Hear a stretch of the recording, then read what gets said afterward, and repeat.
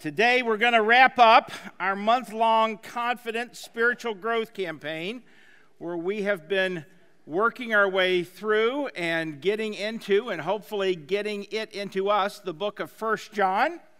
I wrapped up this morning, like I expect some of you did, the devotional booklet that we've been going through. I had a chance to kind of go back and think through some of the things that God has been teaching me through this, just the different things. It's been a very powerful February. I hope it was for you too. I hope this week in your small groups that you'll celebrate what God has been showing you through this whole time. If you haven't finished your devotional booklet, that's fine. Just keep going with it. There's plenty of days left that you can still let God speak to you from the book of 1 John. But we're going to wrap up our thoughts this morning in 1 John chapter 5. If you haven't done so yet, if you have a Bible or a device, you can turn there towards the end of your New Testament, 1 John chapter 5. You might also want to reach into your worship folder and pull out these message notes. It has the entire chapter there that we're going to look at, as well as on the back some spaces that you'll be able to fill in later on in my message. If I say something insightful before then, you can just write it in the margin, I guess. So, but we're going to step into 1 John chapter 5, beginning in verse 1, if you want to follow along. John says this: "Everyone who believes that Jesus is the Christ is born of God. And everyone who loves the Father loves his child as well. And this is how we know that we love the children of God, by loving God and carrying out his commands. In fact, this is love for God, to keep his commands, and his commands are not burdensome. For everyone born of God overcomes the world, and this is the victory that has overcome the world, even our faith. Who is it that overcomes the world? Only the one who believes that Jesus is the Son of God." Now, let me remind you again of the backdrop of this entire book of 1 John is that there has been these false teachers who had been spreading heresy about Jesus. They were teaching that Jesus was just a man that God had descended on at his baptism, and then had left him at his crucifixion, because they felt, of course, God couldn't die. And so the man, Jesus, was just someone that God had descended on and left. But as a result, they were teaching that Jesus wasn't actually God in the flesh.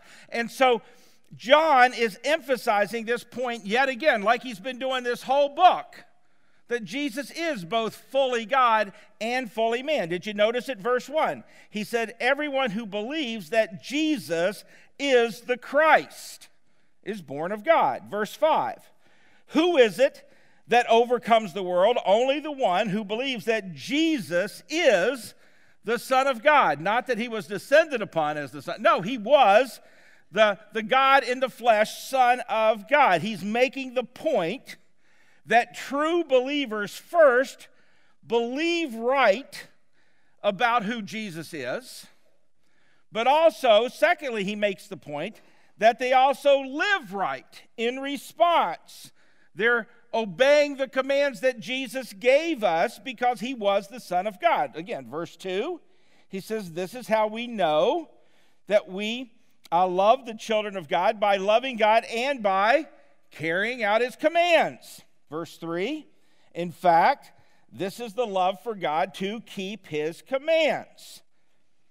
And then John makes the point about these commands of Jesus there at the end of verse 3. Did you notice that? He says, "And his commands are not burdensome."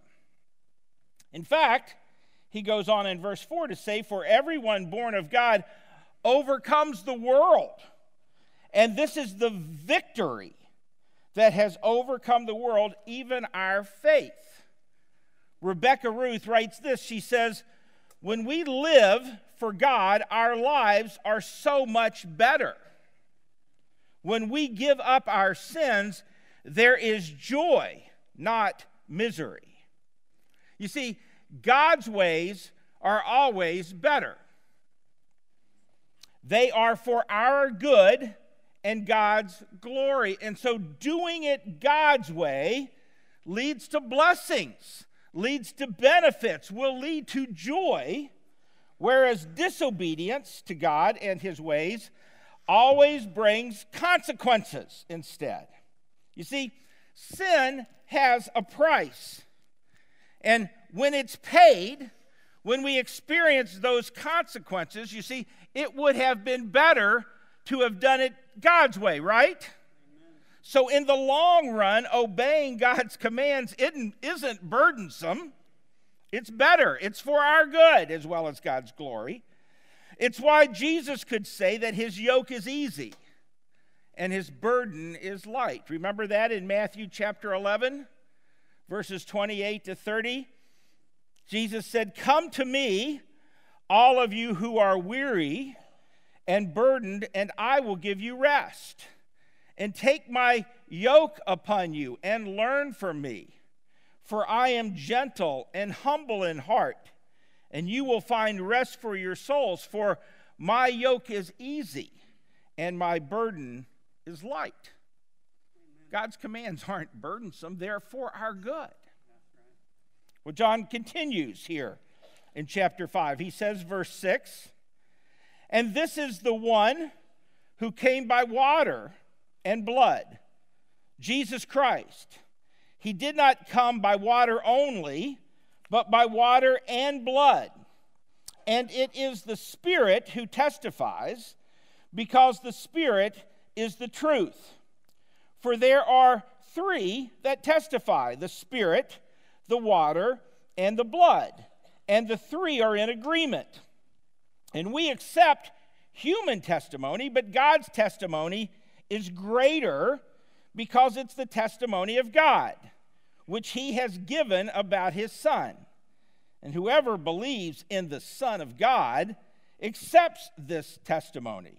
And whoever does not believe God has made him, God, out to be a liar, because they have not believed the testimony of God that he has given about his Son. And this is the testimony, that God has given us eternal life, and this life is in his Son. And whoever has the Son has life, and whoever doesn't have the Son of God doesn't have life." Now, what John does here is he gets a little theological. And what he says basically is this victory that he mentions in verse 4 that we have over sin is ours because of the work of Jesus and the indwelling Holy Spirit living in us. You see, when he talks about the water here, he's talking about Jesus' baptism. That's when Jesus began his work. That's when he stepped into his earthly ministry. And when he talks about blood here, he's talking about Jesus' death on the cross. That's when Jesus completed his work, when he paid the price for our sin. And as a result of this work of Christ, as a result of this, he offers us the opportunity to receive that work on our behalf. You see, verse 11, he says, "And this is the testimony that God has given us eternal life, and this life is in his Son," right? Verse 10, "Whoever believes in the Son of God." Verse 12, "Whoever has the Son has life, and whoever doesn't have the Son doesn't have life." You see, he's making the point over and over and over and over again. It's what Jesus did. Jesus, the God-man, the Son of God, God in the flesh, not just a human. What Jesus did, the work he accomplished for us, is the source of our salvation. Now, Servetus was one of these false teachers again in this time period. And what he taught about Christ was that, again, Christ was a spiritual being who had come down, like I said a minute ago, on Jesus, on the man Jesus, started when he was baptized, and that he left him when he was crucified. But John is denouncing such heresy. Do you see that? Just as he's been doing this whole book. He's making the point that we are saved through the work of Jesus on the cross. Give you a little cross-reference for that. John chapter 17, verse 3 and 4. These are the words of Jesus referring to this work. He says, verse 3, "Now this is eternal life, that they know you, the only true God, and Jesus Christ, whom you have sent. And I have brought you glory on earth by finishing the work that you gave me to do." You see, Jesus is God in the flesh, sent from heaven, and he completed his work on the cross. And it's important, you know, we refer to this as the finished work of Christ. Have you ever heard it referred to that way? You know, that's because Jesus did it all. We don't add anything to it. There's nothing that we bring to this except to receive it, right? It's the finished work of Christ. And so we accept Jesus paid the price, and he offers it to us. He invites us to receive what he did for us, the work that he did for us. If we will accept the price that he paid for us on the cross, then we can have our sins forgiven. We can be saved not only from the penalty of our sin, but also, as a result of doing that, we receive the indwelling Holy Spirit who comes to live inside of us. That's the third element of this testimony that John's referring to here. Again, another cross-reference verse to you, 2 Corinthians 6, 19 and 20. You've maybe heard these verses before. Paul says, "Do you not know that your bodies are temples of the Holy Spirit who is in you?" If you've received Christ, if you've accepted his payment on the cross for us, then the Holy Spirit comes to live within us, who is in you, whom you received from God. You aren't on your own. You were bought at a price. That at that moment when we receive Jesus as the payment for our sin, as our Savior, the Holy Spirit comes to live inside of us. Now, maybe you're thinking, so what is the big deal? Why is this such a thing? Why is it so important to understand that Jesus is not only human, but fully God? It's because, you see, friends, if he wasn't, then you and I are still lost in our sins, and we're powerless over temptation. If Jesus died as a human, not as God, then he could have paid for his own sins, but he couldn't have paid for ours. See? God divinely, the sinless Son of God, offered himself, defeating sin, both for eternity and for each and every day whenever we're tempted. Aren't you glad that it isn't the case that Jesus was just a man?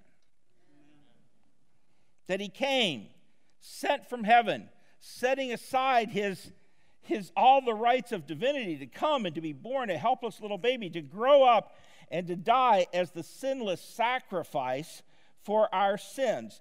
Jesus is God, fully human and fully man, fully human and fully divine, and his death, his work, paid the price for our sins if we will just receive it. And as a result of that, you see, we have these witnesses to attest to our salvation. The finished work of Jesus and the indwelling Holy Spirit give us confidence in our salvation. And it's what gives us the power to say no when temptation comes knocking on our door. It gives us the ability to say yes to God and no to whatever that sin offering might be. And John makes the point, hey, you believe the testimony about reliable witnesses. Why don't you believe God's testimony about this? Well, then as we continue on here, what he does is he gives us the summary verse for the entire book, verse 13. He summarizes, hey, here's why I wrote this whole thing, this whole letter. He says, verse 13, "And I write these things to you who believe in the name of the Son of God, so that you may know that you have eternal life." You see, we know we can have confidence in our salvation. That 1 John was written to Christians to give them the assurance that they're saved. And he gives us, in this chapter, he gives us these 4 evidences, 4 things. If you flip your message notes over, I'll let you fill in the blanks if you care to do so. 4 things that he's telling us in this chapter that are evidences of our salvation. Here's the first one, is what we believe about Jesus is true. That, as we said, that we believe that he is fully God and fully man. That he was sent from God the Father, and it was for the purpose of accomplishing the work of paying the price for sin on the cross. We believe the right thing. That's evidence number 1. Evidence number 2 that he's been telling us is the proof of our obedient life. That, as we've been saying, a true believer, it's not that we're without sin. In fact, go back, remember 1 John chapter 1, verse 8? He says, if we claim to be without sin, we deceive ourselves, and the truth is not in us. The Christian who thinks they're sinless, the Christian who thinks, no, I don't sin anymore, they're deluded. That's what he says, isn't it? They've deceived themselves. That's not the truth. Sin's still real. Sin's still a struggle. The opportunity for sin is all around us all the time. But what he is saying here is that a true believer isn't characterized by an ongoing sinful lifestyle. Again, over to chapter 3, verses 8 and 9, he says, "The one who does what is sinful is of the devil, because the devil has been sinning from the beginning." Hey, the devil's really good at sinning, isn't he? And the reason that the Son of God appeared was to destroy the works of the devil. And so no one who's born of God is going to continue to sin.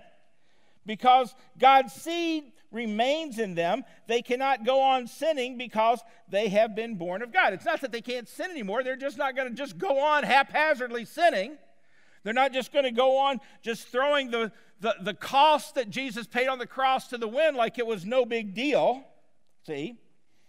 Chapter 5, verse 18, in this chapter, John says, "And we know that anyone born of God does not continue to sin." Again, John is not here talking about perfection, but he's talking about a lifestyle of obedience to God and to his word. And so a second confidence, a second evidence of our salvation is that we live an obedient life. We listen to God and his word. We strive to walk in obedience to the commands of Jesus. Here's a third evidence. As we go on in this chapter, he says, thirdly, a third evidence is that our prayers are in tune with God's heart and they get answered. Listen to what he says, verse 14 and following. He says, "And this is the confidence that we have in approaching God, that if we ask anything according to his will, he will hear us. And if we know that he hears us, whatever we ask, we know that we have what we asked of him." Now, this isn't some carte blanche promise that, whatever you ask, God's going to do it. Like he's some little magic genie. We just rub the Jesus genie and boom, we get whatever we ask for. No, he's saying when we get our hearts so in tune with God, we're going to ask for the right things. And you know what? We're going to get those things because we're going to be in such a wavelength that we're going to pray the right things and God's going to give us those things. I love what Tim Keller says about this. He says, God will give you everything you ask for if you knew everything that he knows. See? He knows what's good. He knows what's good for us. He knows what's going to bring him glory. As we ask for those things, we're so in tune with him. We're going to ask and receive those things. We're going to be on such a wavelength with God. That's an evidence, a confidence of our salvation. He goes on, verse 16, if you see any brother or sister commit a sin that does not lead to death, you should pray and God will give them life. And I refer to those whose sin does not lead to death. There is a sin that leads to death, and I'm not saying that you should pray about that. All wrongdoing is sin. And there is sin that does not lead to death. The point that John's making here is that all sin leads to death in some form. Death of our character, death of part of our soul, death in our marriages, death in our credibility, death in our conscience. See, every time we disobey God, every time we choose to do it our way instead of God's way, there's some negative consequence. There's some aspect of death that we experience. Because you see, all sin leads to death in some form, doesn't it? Remember Paul's words, Romans chapter 6, verse 23, for the wages of sin is what? Death. Just a few verses later, Paul says, for when we were in the realm of the flesh, the sinful passions aroused by the law were at work in us, so that we bore the fruit for death. You see, all sin bears the fruit of death. And I like to define that as hell-pleasing, not in our best interest consequences. You see, hell-pleasing, not in our best interest consequences, always comes from sin, from disobedience, from choosing to do it the way I think I want instead of the way God says I should do it. Choosing to approach or think about things the way I think I should rather than listening to God and his ways. But John tells us here, in addition to that there are actually some sins that are grievous enough that they lead to God removing some people from this life prematurely. Believers. He doesn't tell us what. He doesn't give us a list. He doesn't say, whatever you do, avoid these 6 things. It's not that kind of a thing. My hunch is it's got not only to do with the literal action, it's probably got something to do with the level of our heart. But some levels, some aspects, some sins are so grievous that God will actually remove us prematurely. But don't miss the larger point, which is that all sin leads to death in some form. And so John makes the point, hey, here's an evidence of your salvation. Not only are you walking in obedience to Christ, but as you're doing so, your heart is at a place that you're in tune with God, and you're praying in such a way that you're receiving answers, not that you're living on your own ways, that you're living in rebellion to God and what he wants, and your heart is getting further and further from him, tasting death more and more. No, an evidence of your salvation, a confidence that you can have, is that you're so in tune with God that you're praying in such a way that you see answers to your prayers. And then he gives us one more evidence, is that we experience divine protection. Verse 18, He says, and we know that anyone born of God does not continue to sin. The one who was born of God keeps them safe, and the evil one cannot harm them. And we know that we are children of God, and that the whole world is under the control of the evil one. And we also know that the Son of God has come and has given us understanding so that we may know him who is true. And we are in him who is true by being in his Son, Jesus Christ. He is the true God and eternal life. You see, much of this protection that comes from God is just keeping us away from Satan's harm that comes as the natural consequences to our sin. That's a whole lot of it. But even beyond that, another evidence that we have is that we're living with this awareness that God is watching over us. Now that doesn't mean that just only happy things happen. It doesn't mean that we'll just walk through this life merrily so and never stub our toe and everything will go great and only good things occur. No, we live in a broken, fallen world, right?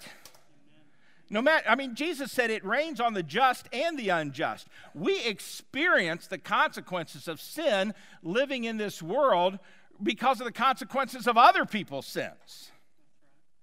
It's just the reality of living here in a world that's still controlled by the evil one, right?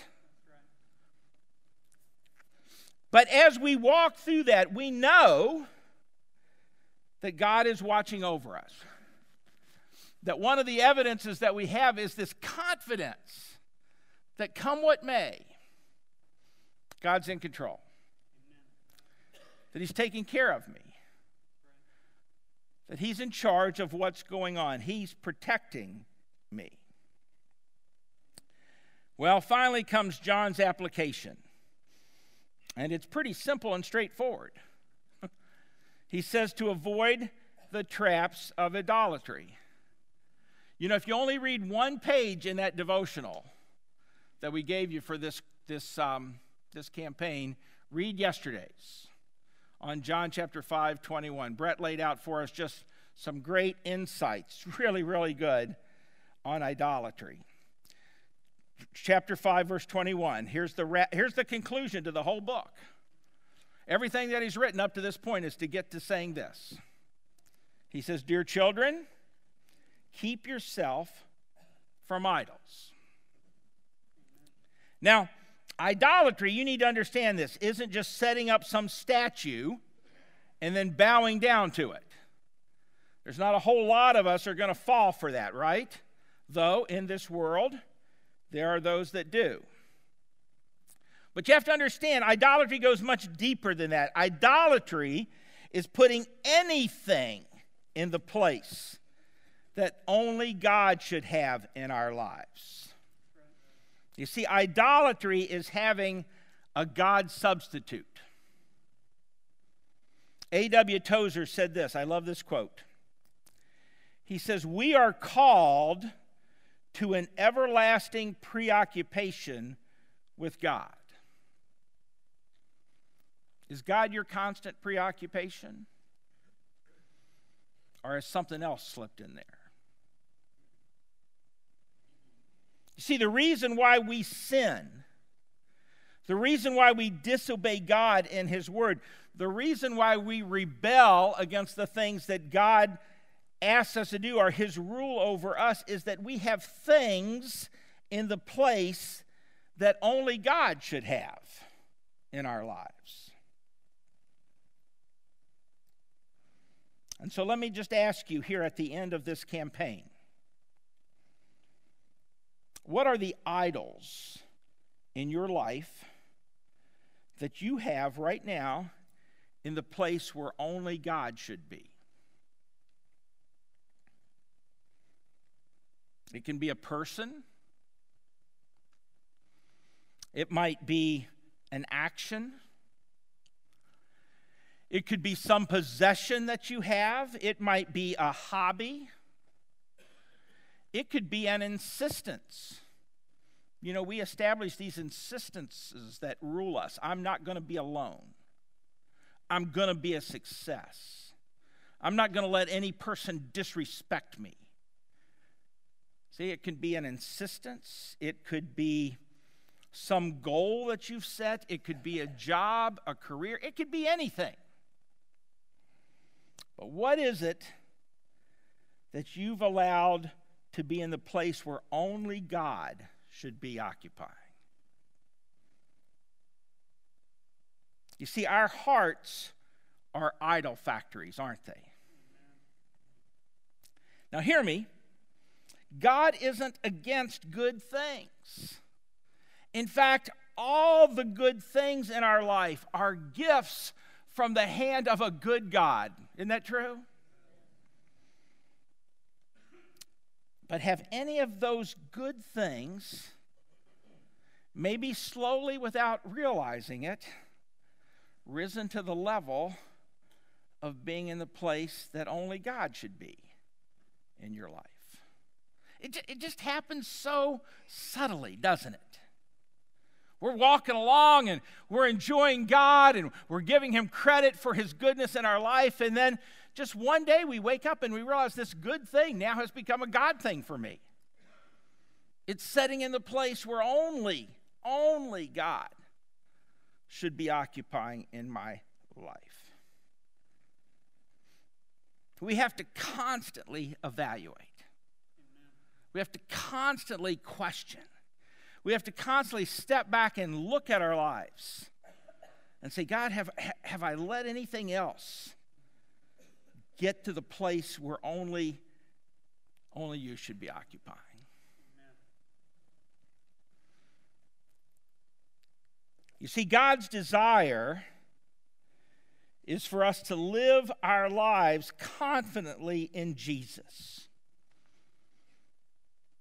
And so, is there anything in your life that's keeping you from doing that? Well, let me pray for us.